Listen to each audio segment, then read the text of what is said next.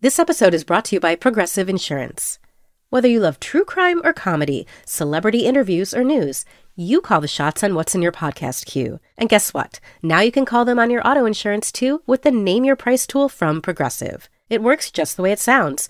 You tell Progressive how much you want to pay for car insurance, and they'll show you coverage options that fit your budget. Get your quote today at Progressive.com to join the over 28 million drivers who trust Progressive.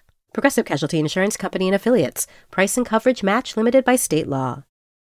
Today's episode is brought to you by Empower. It doesn't matter how much money you have, we all have money questions. Empower is here to answer those questions so you don't have to worry. Take control of your financial future with a real-time dashboard and real-live conversations to empower what's next. Start today at empower.com.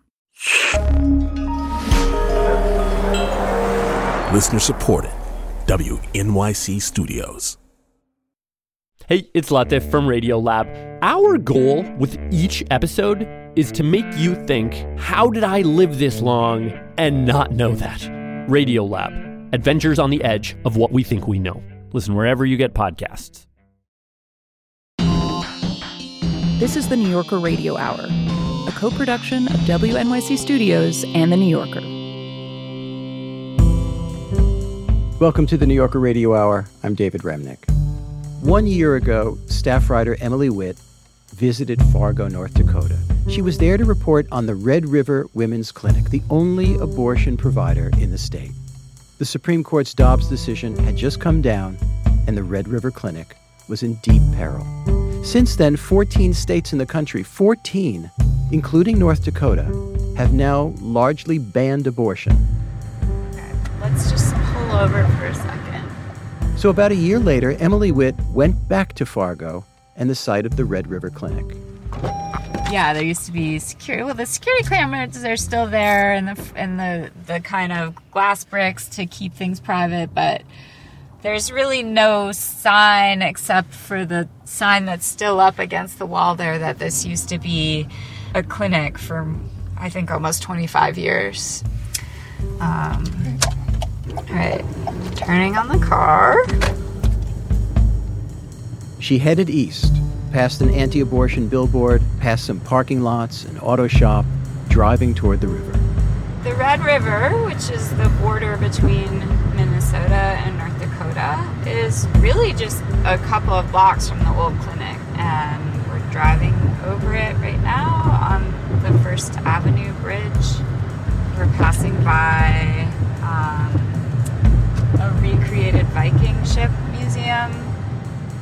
The Red River isn't wide here, but it now forms a border, a distinct border between starkly different realities for women. On the one side, North Dakota, which has banned abortion, and on the other, Minnesota, where Democrats are in power and they've expanded abortion access. So the women's clinic relocated from Fargo, right across the river, to Moorhead, Minnesota. So we're pulling in. It could not be more nondescript of a building. It's kind of pale brown bricks. It's 2 stories. Emily Witt met with the director there, Tammy Kromenaker. So you can just, come out in the building, and then we've got, first layer of security. Tammy's just a person that really has her act together. She's very detail-oriented. She's very organized. She's not easily ruffled. Did you have to do a lot of work? Honestly, in this part of the space, not really. We had to paint some walls. She's often asked to lobby or testify, not only locally in North Dakota, but also sometimes in Washington. I think she's really seen as a leader in the field nationally. In fact, Kromenaker had the foresight to start planning this move quite a while ago, when the Supreme Court first announced it would take up the Dobbs case, and that was back in the fall of 2021. And she figured that the clinic needed a backup plan, and she was right. Wow, what day did you officially open here? We saw our very first patients on August 10th of 2022, and we bought the building at 3 p.m. on June 23rd, before less than 24 hours before they overturned Roe. Wow. So 47 days from purchase to seeing our first patients. At first, Tammy tried to keep the new location secret. When I visited last year, she wouldn't tell me where it was and didn't want me to know or the press to know. It was less than a week before we opened that anti-abortion protesters said, "We know where the building is," and made the announcement. And it was sort of actually a relief because I'd been coming over here incognito. I was wearing a hat and glasses and a mask and coming in the back utility door, because we had to keep the location secret and secure. The building that she bought in Minnesota was kind of a very ordinary office complex set up for small businesses. So she had to totally renovate it to turn it into a functioning clinic. And I could show you pictures, too, from the remodeling. But, these cupboards all came with, we just had to put new countertop on. We were able to get all new exam tables delivered, I think, 5 days before we saw our first patient. There's kind of a lot of motion happening. And this is, just to clarify, we're in an exam room. There's an examination table. Ultrasound machine. Mm-hmm. The machine on the floor over there is the suction machine for the in-clinic suction procedure. And just your regular, kind of what you would see in any other doctor's office on the counter.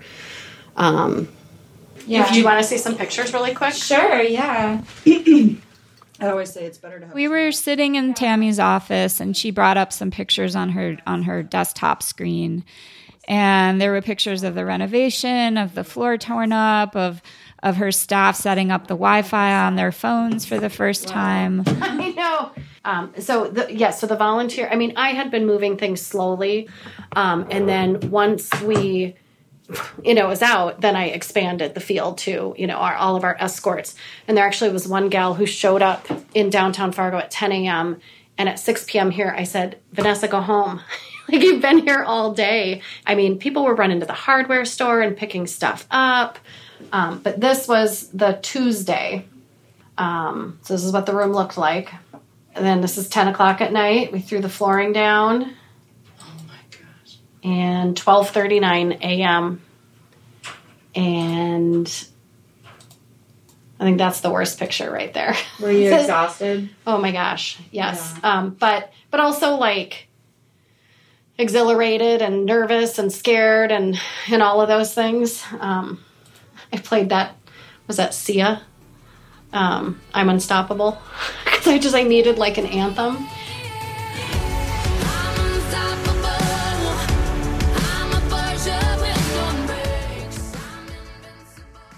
She seemed pleased and maybe a little bit surprised that they had managed to pull it off in such a short time. And, really that they were able to continue on almost seamlessly, even though everything she had worked for more than 20 years in Fargo had been taken away. And then this is our staff debrief after our first day. But yeah.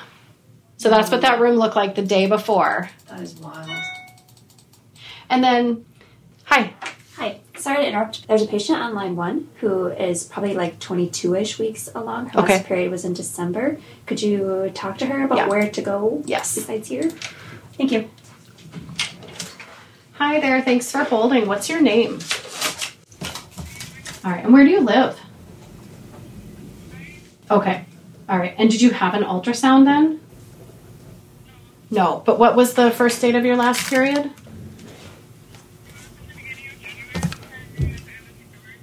So if we guess January 1st, does that feel like a fair guess? Okay. All right. So yeah, you are too far for us right now. And if you want to continue and have an abortion, you're going to have to travel out of state. There's a number of places that you can go to, but it's going to take some effort on your part, and I can help you find some of those places. Red River only sees patients up to 16 weeks. That's mostly because their doctor only comes once a week, and procedures later in pregnancy need the patient to stay for another day usually.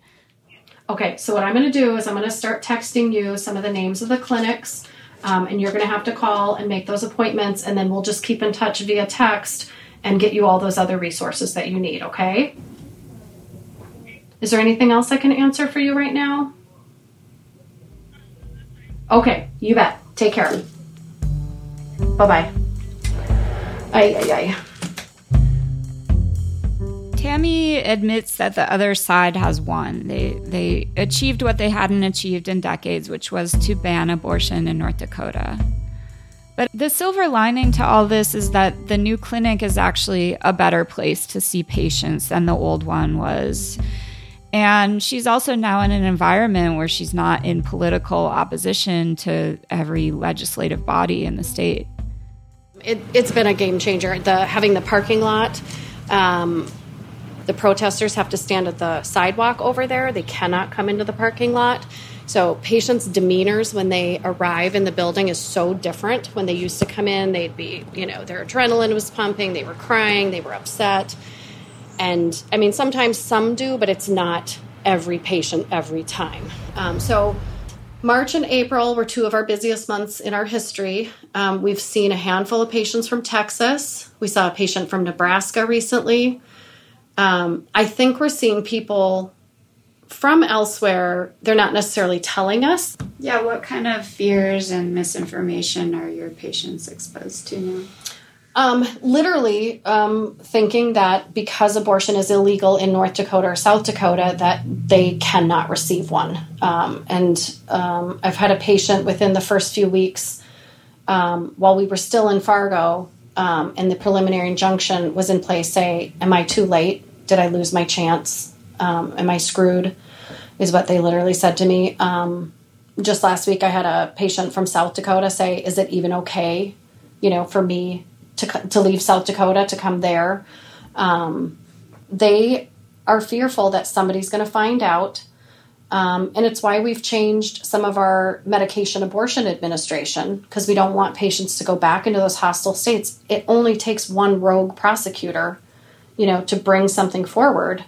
And I think people know that and have it in the back of their minds.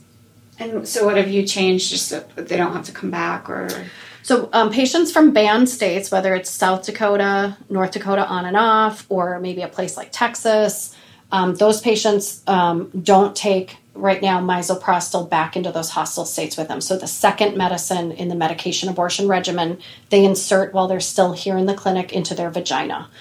So they're not taking a bottle with their name and the clinic's name and the physician's name, a bottle of pills that are specifically for abortion, back into those hostile states.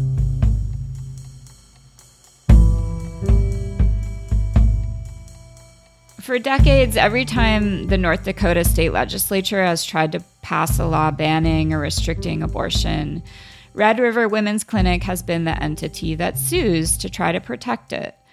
And a few days after I left, on this most recent visit, they had to sue again for a law that passed in April that almost totally bans abortion in the state. We still are a North Dakota corporation, and just because we, moved 5 minutes across the river doesn't mean we're abandoning North Dakota or abandoning the fight or giving up on continuing to lead the fight for bodily autonomy in North Dakota. And do they have any ability to control who comes here? No, there is no law. And we'd actually heard rumors that they had anticipated passing a law that said you cannot cross the border. And, I had some people say, oh my gosh, this is going to happen. I said, come on, you guys. There's at least 3 bridges over the river from Fargo to Moorhead that I myself might cross 4 or 5 times in a day, depending on where I'm going to go grocery shopping or which Target I'm going to go to. What are they going to have? National Guard stationed on the bridge, and a person who appears female and of reproductive age has to, submit to a pregnancy test? I mean, come on, let's get real about this.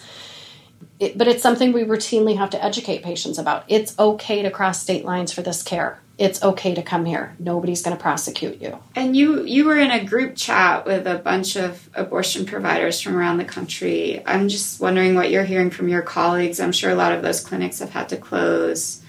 How have people regrouped and readjusted?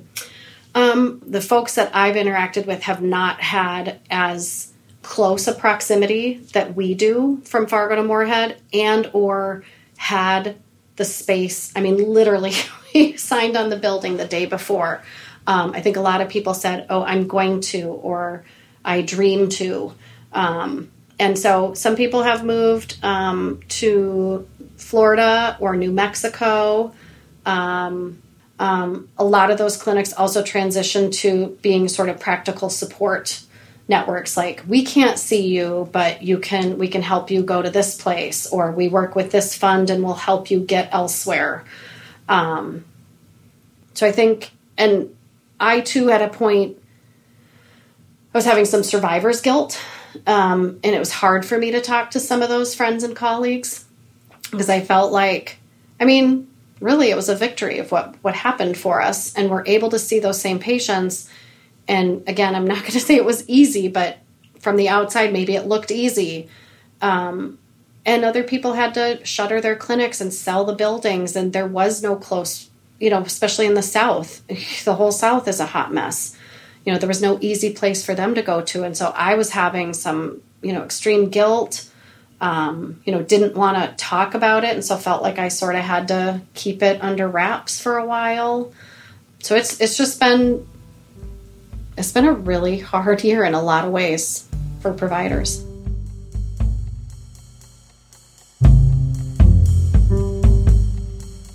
That's Tammy Kromenaker, director of the Red River Women's Clinic.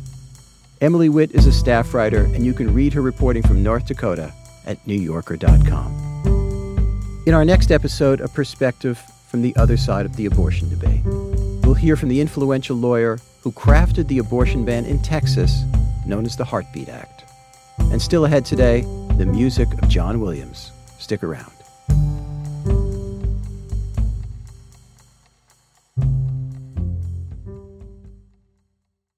WNYC Studios is supported by Lincoln Financial. The questions around retirement have gotten tiring. Instead of, have you saved up enough? Shouldn't they be asking, what is it that you love to do? And how can we help you keep doing it? The truth is, you're not slowing down. So your retirement plan should be more of an action plan, a hiking plan, a music plan, a sailing plan. The point is, whatever you're passionate about, we can help make sure you never stop. At Lincoln Financial, we have the products to help protect and grow your financial future so you can keep doing more of what you love. Make your pastimes last a lifetime at lincolnfinancial.com/action plan. Lincoln Financial Group, marketing name for Lincoln National Corporation and its insurance companies, and broker/dealer affiliate Lincoln Financial Distributors, Inc., copyright 2024, Lincoln National Corporation. This episode is brought to you by Empower. Can you retire early? Will there be enough money to leave an inheritance? Do you have savings for life's important milestones? If you have money questions, Empower has answers so you don't have to worry.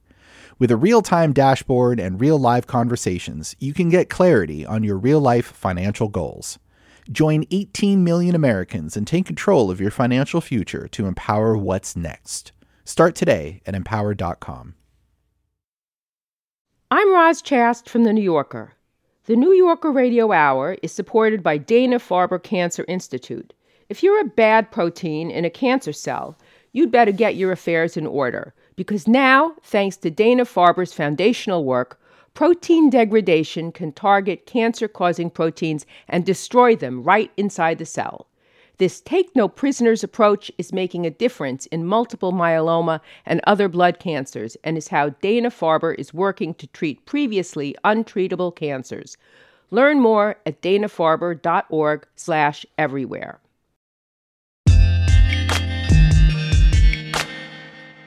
Generations of us have grown up listening to John Williams. He's been composing film music for 65 years. That's more than half the history of the cinema. He's got over 100 credits under his belt and 5 Oscars. But it's not the quantity so much that makes Williams extraordinary. It's the impression that his music makes on us. Whether it's a serious drama or a blockbuster, Williams doesn't just lurk in the background.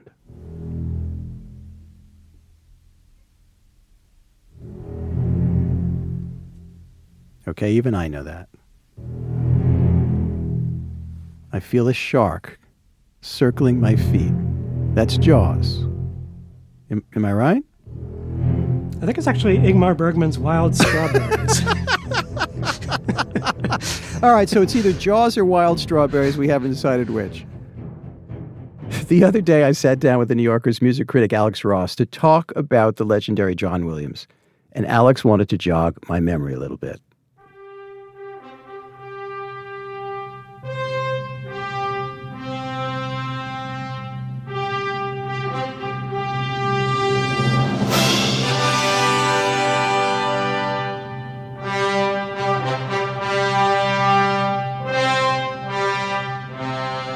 I'm thinking one of the many Star Wars films. One of the many Star Wars films? That's actually Superman. Oh, for God's sake. Very kind of Richard Strauss, Übermensch, Zarathustra kind of sound there. But that's also Williams in his sort of high 70s Korngold mode.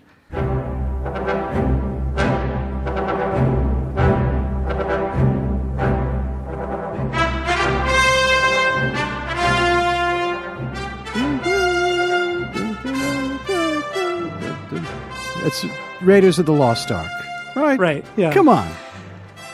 And what I love about this is, you've got the catchy theme on top, but then you have this stuff underneath in the trombones and timpani, which is sort of somewhat syncopated and just kind of creates this substratum of sort of a different kind of activity. This jump, bum, bum, bum, bum, bum, bum, bum, and it sort of destabilizes, the march aspect of it. This happens in Star Wars too, and these, the themes that everyone remembers are simple enough, but the way he frames them, orchestrates them, fleshes them out is actually very tricky, difficult to play, and just sort of just fun to go back to and sort of experience again. You just sort of hear new details popping out at you. So the reason we're talking about John Williams now is because Indiana Jones and the Dial of Destiny is about to come out. That's the 5th Indiana Jones movie. And of course, it stars the tireless Harrison Ford. And this is probably the last original film score that Williams will write. He said something to that effect recently. Alex, how old is John Williams? He's 91. God bless him. But I wouldn't rule it out. He's slightly hedged on whether he's going to ever write another one. And he says that it's hard to say no to Steven Spielberg. All right, well, let's just stipulate that he's maybe on the back nine of his career. And can you assess for us, just to start, his place in the world of film composers? He is really the last great living representative of this long tradition of orchestral film scoring that goes back to the Hollywood golden age of the 1930s, when all these emigre composers like Max Steiner and Erich Wolfgang Korngold were writing for Hollywood. And he's really the last one. And the knowledge that he contains, just of the orchestra. I mean, there's no one alive, I think, who knows more about how orchestras work than John Williams does. As much as or more so than classical composers and conductors? I think on a practical level, he knows as much as anyone. Wow. Yeah. Wow. So this is his latest score for the Indiana Jones. What about some early examples of his very best work? He started his career headed into the 60s, am I right? Yes. Yeah, so, he was originally came out of the jazz world, but he first made his name as an arranger. And so when he moved into film scoring, he was doing a lot of comedies. His first movie was actually some kind of race car comedy called Daddy-O. As the years go by, you begin to hear, even in some of these early scores, like a kind of John Williams voice emerging. Well, let's talk about that. You've got a score to one of the more emblematic movies for him early on, and that's How to Steal a Million, which starred Audrey Hepburn and Peter O'Toole, and it came out in 1966.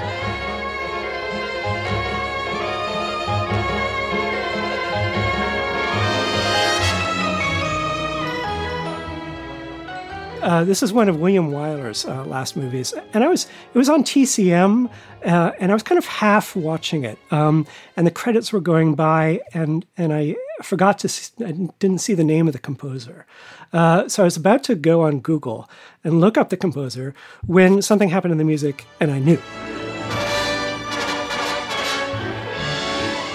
These little quick skirling brass figures, and it was just totally John Williams. This is the same kind of just very, very agile, active, brilliant kind of music that you hear in Star Wars and a lot of other cues. I think about the fact that Schubert, when someone was telling Schubert about a new musician composer on the scene, Schubert would ask, "Kann was? What can he do?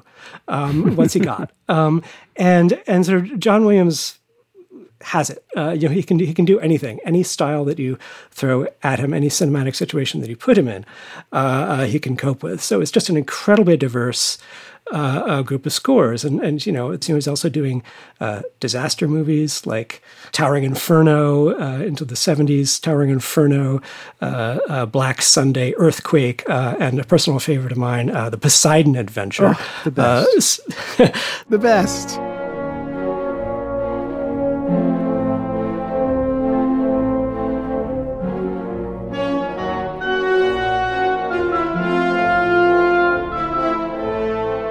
Something bad is going to happen. Yeah, but it's also rather horrible. It's also rather grand and That's romantic. Right. It has a kind of slightly William Walton kind of British feeling to it, and he really elevates these pretty kitschy, although lovable movies, these disaster movies, with the nobility that he can't help bringing to bear. And it's never bombastic either, because he doesn't pile it on. His orchestration is actually very clear and lucid. It's not heavy romantic stuff, and so it just kind of dances around the images on the screen in a great way. You're a teensy bit younger than I am, but not tons. And we've been going to concerts together for a long time at the New Yorker. We're talking about music for a long time.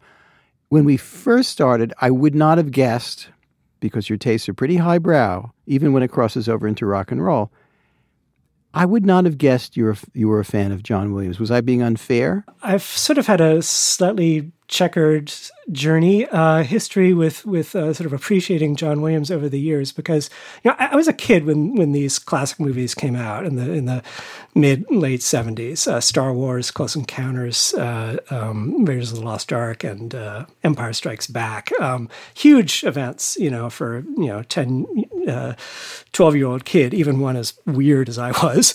I was especially obsessed by Close Encounters, the movie and the score.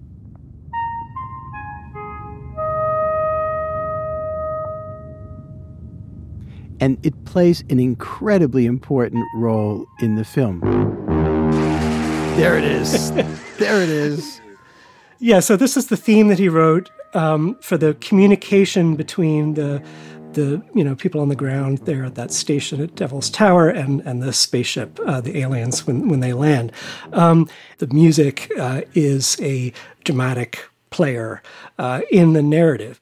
Was it just in the script, insert theme from John Williams here, figure out later, or how did it work? Yeah, he came up with the theme. There was an idea that there had to be some simple, recognizable theme that could sort of blast through space and reach the aliens in service of the language of communication. I went to visit him not long ago, and he showed me the original score for Close Encounters, which sort of reduced me to kind of slack-jawed 9-year-old self. And he just, he writes everything out. There's this tremendous moment later on where the keyboard player, the human keyboard player, gets into this crazy duet with the spaceship, and it's faster and faster. Yeah, intensely contrapuntal and dissonant.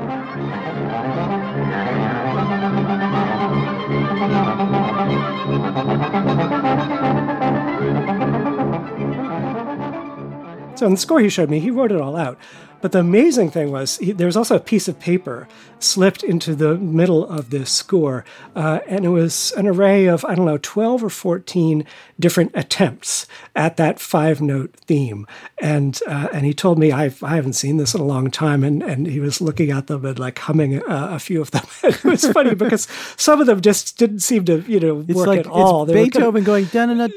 Yeah, exactly. Yeah, and some would just be these kind of little squiggles, like that wouldn't have worked at all. And then toward the bottom there was the 5-note one that we know, and it was circled. What he told me in general was it just takes a tremendous amount of work to come up with these themes. They need to be short. They need to be memorable. They need to kind of cut through the mayhem of these action and sci-fi movies with this just kind of storm of noise happening all around. And I think this is very important for his compositional process. They need to be malleable, because he doesn't just sort of plop the theme out and leave it at that. His scores are this kind of very complex string of variations on these little motifs. And then when you go over the whole Star Wars cycle over 9 films, it's a massive series of variations on these leitmotifs. One of the things that you like about him is this, what you call an old Hollywood scoring technique. You've made reference to the 1942 film King's Row, which starred a former president, if I'm not mistaken. And that was scored by Erich Wolfgang Korngold. Let's listen to that and maybe try to relate it to John Williams.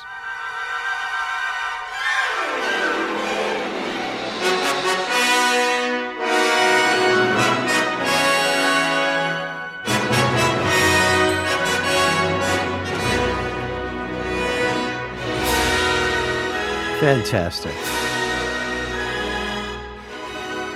So you can hear where Star Wars comes from. When Williams went to George Lucas on Spielberg's recommendation, Lucas supposedly was planning to issue the film with a lot of classical selections, imposed in the picture the way Kubrick did with 2001. John Williams went to Lucas and said, I can do all this for you. I can write new music that echoes the kind of old-fashioned Hollywood sort of afternoon serial adventure kind of atmosphere. And so I think Williams deliberately looked at these scores, learned from them. There is a family resemblance between, that Korngold theme and the Star Wars theme. Absolutely. It goes up a fifth, and then it sort of goes down a couple steps. It's pretty amazing that this body of music exists. There's nothing quite like it in music history. A composer working on not even Wagner, wrote a cycle of 9, works spanning, 40 years. Has there ever been in the history of cinema a director-composer collaboration that even approaches the Spielberg-John Williams relationship? Oh, no, definitely not. There were sustained relationships between Hitchcock and Bernard Herrmann. I think, Takamitsu had great relationships in Japanese cinema. But this has gone on for almost 50 years, almost 30 movies with Spielberg, going back to Sugarland Express in 1974. That's his first feature. I think it was, yeah. Alex, what should we go out on? You want to pick something maybe a little lesser known from this gigantic body of work? I think I might choose a score which is atypical of the most familiar John Williams style, which is music he wrote for Robert Altman's Images. It's somewhat dissonant or sort of off-center in terms of the musical language, but it also has its lyrical side.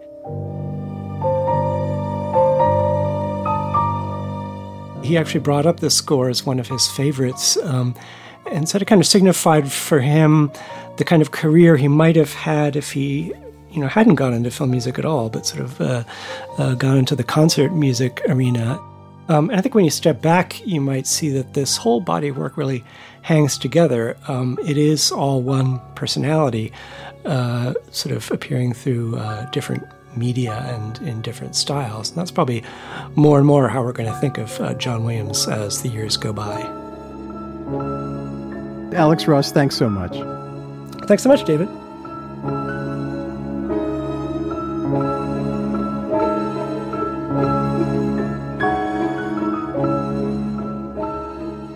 The New Yorker's Alex Ross talking about the work of John Williams. Indiana Jones and the Dial of Destiny with Williams' score comes out next week. Alex's books about classical music include The Rest is Noise and Wagnerism. I'm David Remnick, and that's our program for today. Thanks for listening. I hope you'll join us next time. The New Yorker Radio Hour is a co-production of WNYC Studios and The New Yorker. Our theme music was composed and performed by Meryl Garbes of Tune Yards, with additional music by Louis Mitchell. This episode was produced by Max Balton, Frida Green, Adam Howard, Kalalia, David Krasnow, Jeffrey Masters, Louis Mitchell, and Gofen Imputibuele, with guidance from Emily Botine and assistance from Mike Kutchman, Michael May, David Gable, and Alejandra Deckett. The New Yorker Radio Hour is supported in part by the Chirina Endowment Fund.